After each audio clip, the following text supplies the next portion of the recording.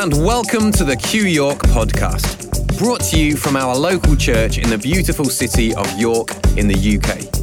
The message you're about to hear is from one of our services, which also feature great live music and relevant movie clips.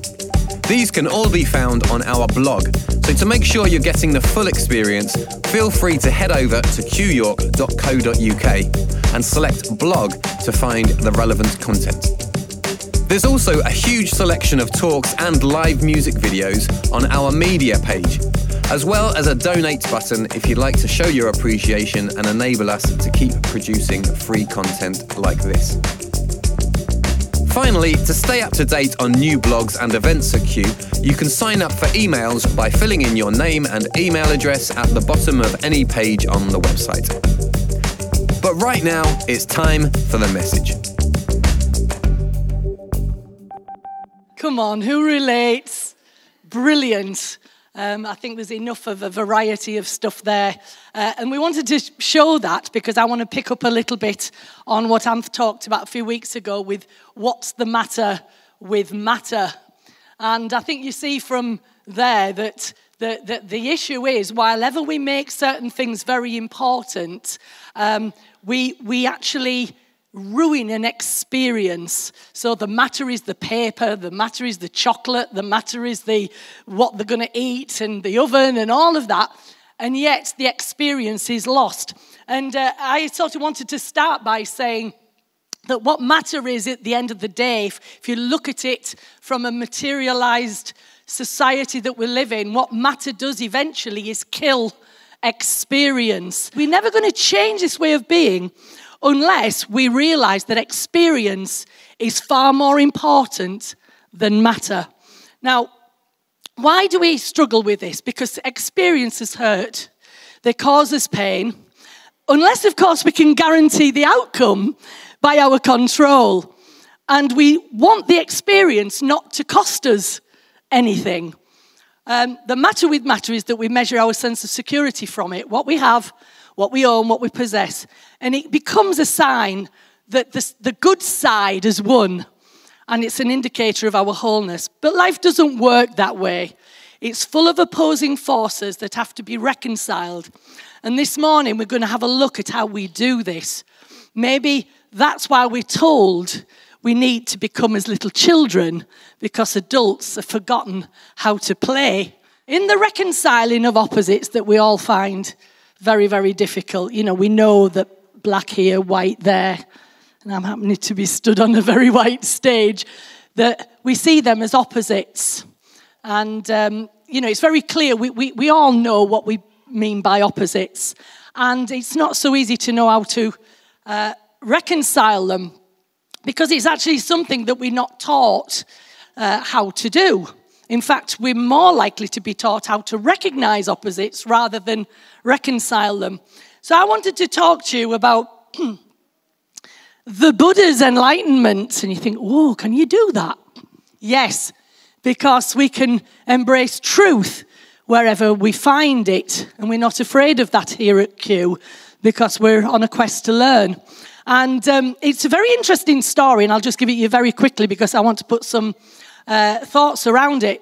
But basically, Siddhartha Gautama, if I've pronounced his name wrong, I'm sorry, but he was just a regular guy, although very rich, very wealthy, lived in a palace, and for most of his life was very, very sheltered from the suffering that was in the world around him. He'd just be kept away from it.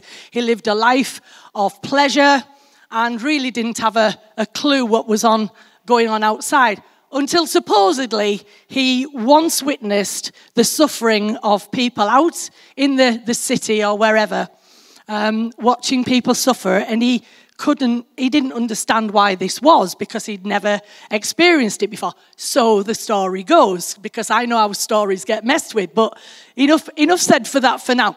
So anyway, apparently he left the palace and he decided that he was going to go on a quest to find the answer to suffering. How many have done that? I mean, it's gone on forever, hasn't it? And do we find out what it is? Well, people come back with ideas. But anyway, so he lived in the forest. And for 6 years, he basically starved himself to the point of death. The story goes that he would drink rainwater, he would eat bird poop, or anything that was just in the forest. And on the verge of starvation, one day he sort of, I wouldn't say walked to the river, he rolled down to the edge of the river, and there was a boat going by, and he heard a guru who was sat on the boat talking to one of his students, and he said these words, "If you tighten the strings too tight, they will snap. If you leave them too slack, the instrument won't play." Now, whether it came from the Buddha or wherever, those words are quite astounding if you get hold of them and let them sink into your being. If you tighten the strings too tight, they will snap. If you leave them too slack, the instrument won't play. At that point, it said that the Siddhartha, let me call him just Siddhartha, that's his name for crying out loud. Siddhartha had the revelation, and his quest was over because his eyes were open to a very important truth. He had been following the wrong path for 6 years because he thought that if he went the opposite of pleasure and go to complete suffering, he would figure things out. But he didn't. All he did was go to an extreme. And he recognized that there was something about the middle way that made sense, a one of moderation. Because you see, the thing is about extremes, they are seductive, and the ego loves them. Honestly, I wish you could understand that. Extremes are. And why is it in religions we get so, don't we love the extremes? Thou shalt not, and you must this, and you must that. Oh, extreme. I'm holy, I'm wonderful. Meanwhile, we're making sure that people out here know that they're not. See, extremes. When it comes to inclusion, where are we? But in the middle. So it's an incredible situation. So anyway, to sort of quickly get on with the story, he found that he understood. And so let's look at this. If a thing is too tight, it requires too much effort and creates tension rather than ease. Question, how many of us live in this place of tension and dis-ease? But if a thing is too loose, not enough exertion is required. There needs to be enough to keep us awake so as not to constantly drift into dullness. How many of us live there? See? Extremes. So he found the middle way, the space between positive and negative absolutes, avoiding extremes. And as I've said, self-mortification was no different to the life of pleasure.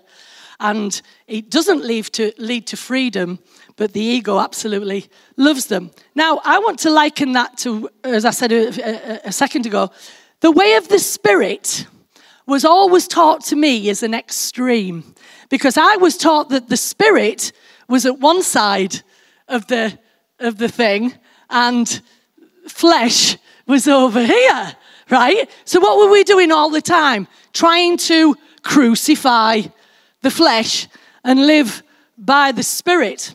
All our time we're spending crucifying the flesh. And I have to be honest, I've realized that was as much ego-driven as I've already said. There was a scripture that said, if you follow the Spirit, I'm taking it out of context really, so I might be making it up. But there's a scripture that I recall that says, if you walk by the Spirit, you won't fulfill the lusts of the flesh. So what are we trying to do all the time? Get to this side of an extreme. So the messy middle. And I just want to say here, be careful 9s on the Enneagram. Don't think yourselves as being in the middle, because you're actually not. You're at an extreme of no conflict. Just remember that. So I don't want anybody to think that somebody because 9s are lovely people. They are so cooperative and want to really help and be on the side of everyone. But actually it can be incredibly extreme. So that's all I'm saying, and I'm not picking on your 9s. I just want to give you a little bit of help there. So anyway, Rumi had a quote, which was interesting. Now he was from Islam. So we've got another person from another stream who's saying something very similar. He says this, look at this example. Your hand opens and closes. If it were always a fist, or always stretched open, you would be paralyzed.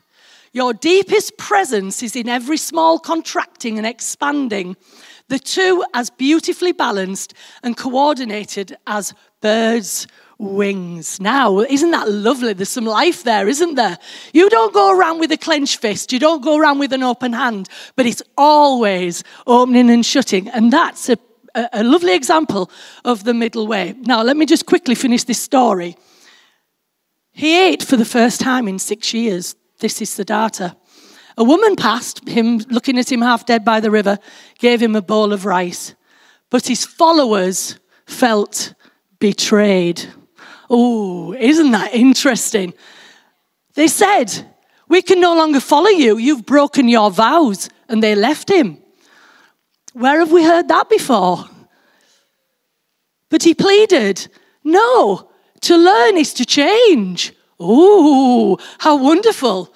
And I want to say here, the problem with credibility, one has to continue to believe the same thing forever in order to be credible.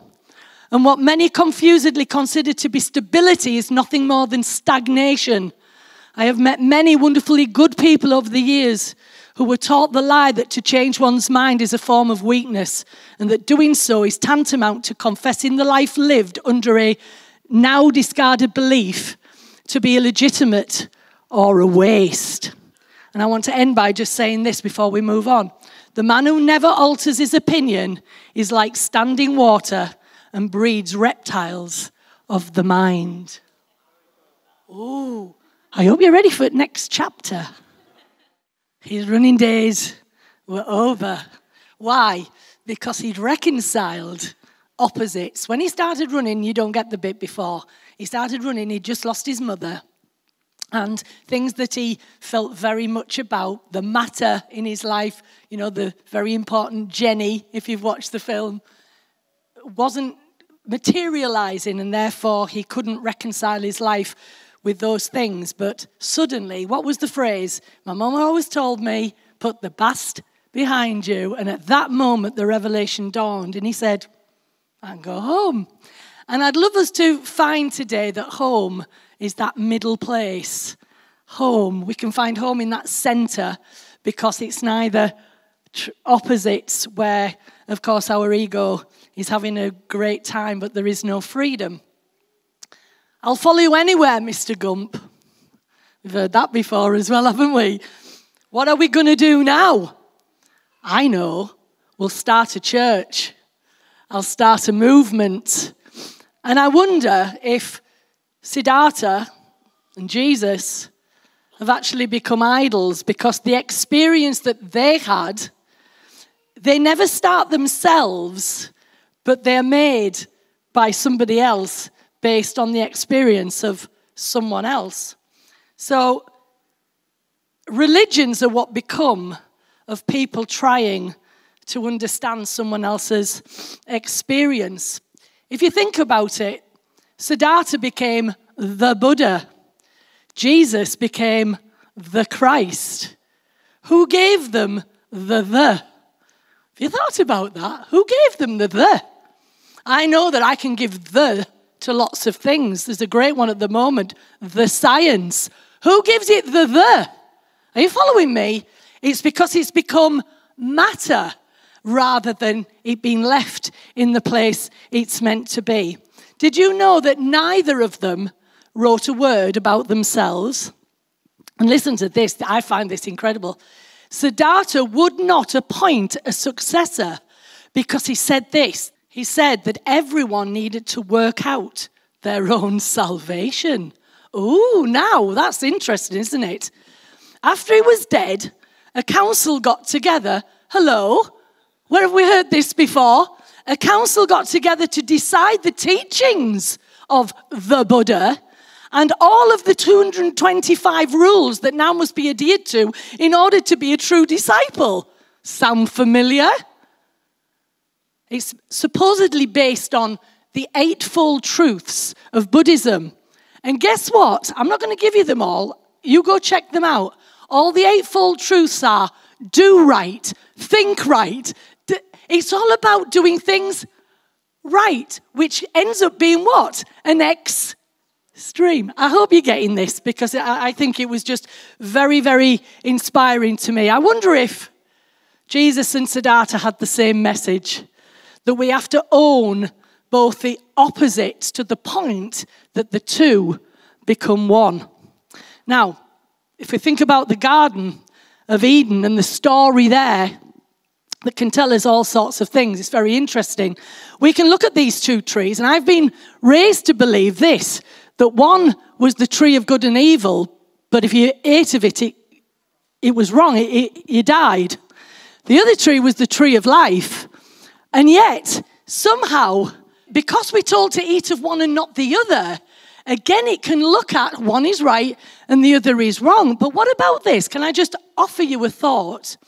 That what if the tree of life was not void of good and evil, but had fully assimilated both? And that's why it could rightly be called the tree of life.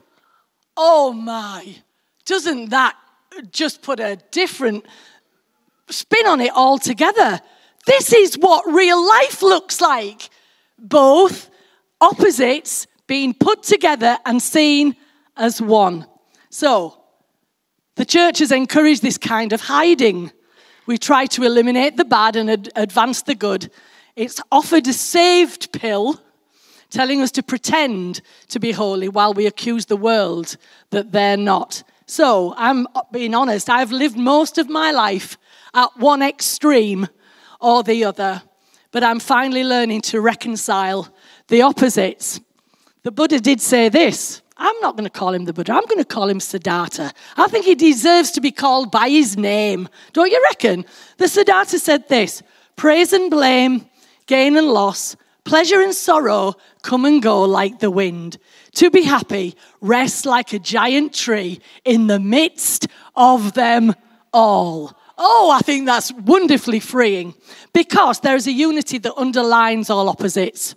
And life consists of conflicts from encounters with them, and it can feel like we're in a battleground. We even talk in terms of the battle between, right? But if we are willing to take away that battleground, we will discover the harmony. When we keep them separated, there has to be a winner. Hence, we live a life of anxiety. Does anybody relate to that? So the danger of separating perceived opposites is that we ourselves find ourselves separated. We are finite. God is infinite. God is holy. We are not. The moment I recognize that I and the Father are one, then the harmony is found. Where do we find that? By putting the two together. If we realize that opposites are fed by feeding the other, we can actually end the conflict by recognizing one cannot live without the other. And instead of looking at them as a conflict, we can see it as a polarity instead. Now, this is a thought from Alan Watts, and if you've never encountered him before, have a look. I'm not saying everything that he says you'll agree with, but we're open, aren't we? He says this, it's wonderful. He says, if you take a magnet and cut the end off one side, because you know a magnet's got poles, hasn't it? And you cut off one end trying to rid yourself of one pole, what happens? All you do is take the end a little further in. You still have the two south and north poles. It's just that you've brought it a little bit further towards the middle. You only create a new end. And he goes on to say, forces come from what seems like poles apart. They seem to have nothing in common, but that's because we're thinking eccentrically instead of centrically. We haven't realized that self and other are the same. Life and death are the same. The inside and outside are the same. Back and front, you get me? So can we embrace these polarities? And this is where I want to bring you to the thought about play. Because that point at the beginning was if you tighten the strings too tight, they snap. But if you leave them too slack, they won't play. Now, I know we can have a bit of a play on words here, can't we? But it's quite interesting. He talks about, Alan Watts, he goes on to say that we've considered playing the opposite to work and maybe not taking things seriously. And I know that I've lived a very serious life. I was told that everything was serious. There was nothing really non-serious. That's why I struggle at parties, because I really don't know what I'm meant to do at them. It's like, what's this for? I don't get it. So it's really weird. Life's serious, you know. And we take our existence very seriously. We ask questions. How am I going to survive this? Am I going to survive this? So we say that life is serious and it's not a game. And we associate playing with games. And yet we know that people will talk about the game of life. So it's all very interconnected. But we're told, and this is what Alan Watts goes on to say, we are told the universe is playful, and it is best understood with an analogy with music. Existence is musical in nature. It's not serious, but is a play of all kinds of patterns. It's made up of vibrations, sound, silence, on, off, waves, crests, troughs, and you can't separate the two.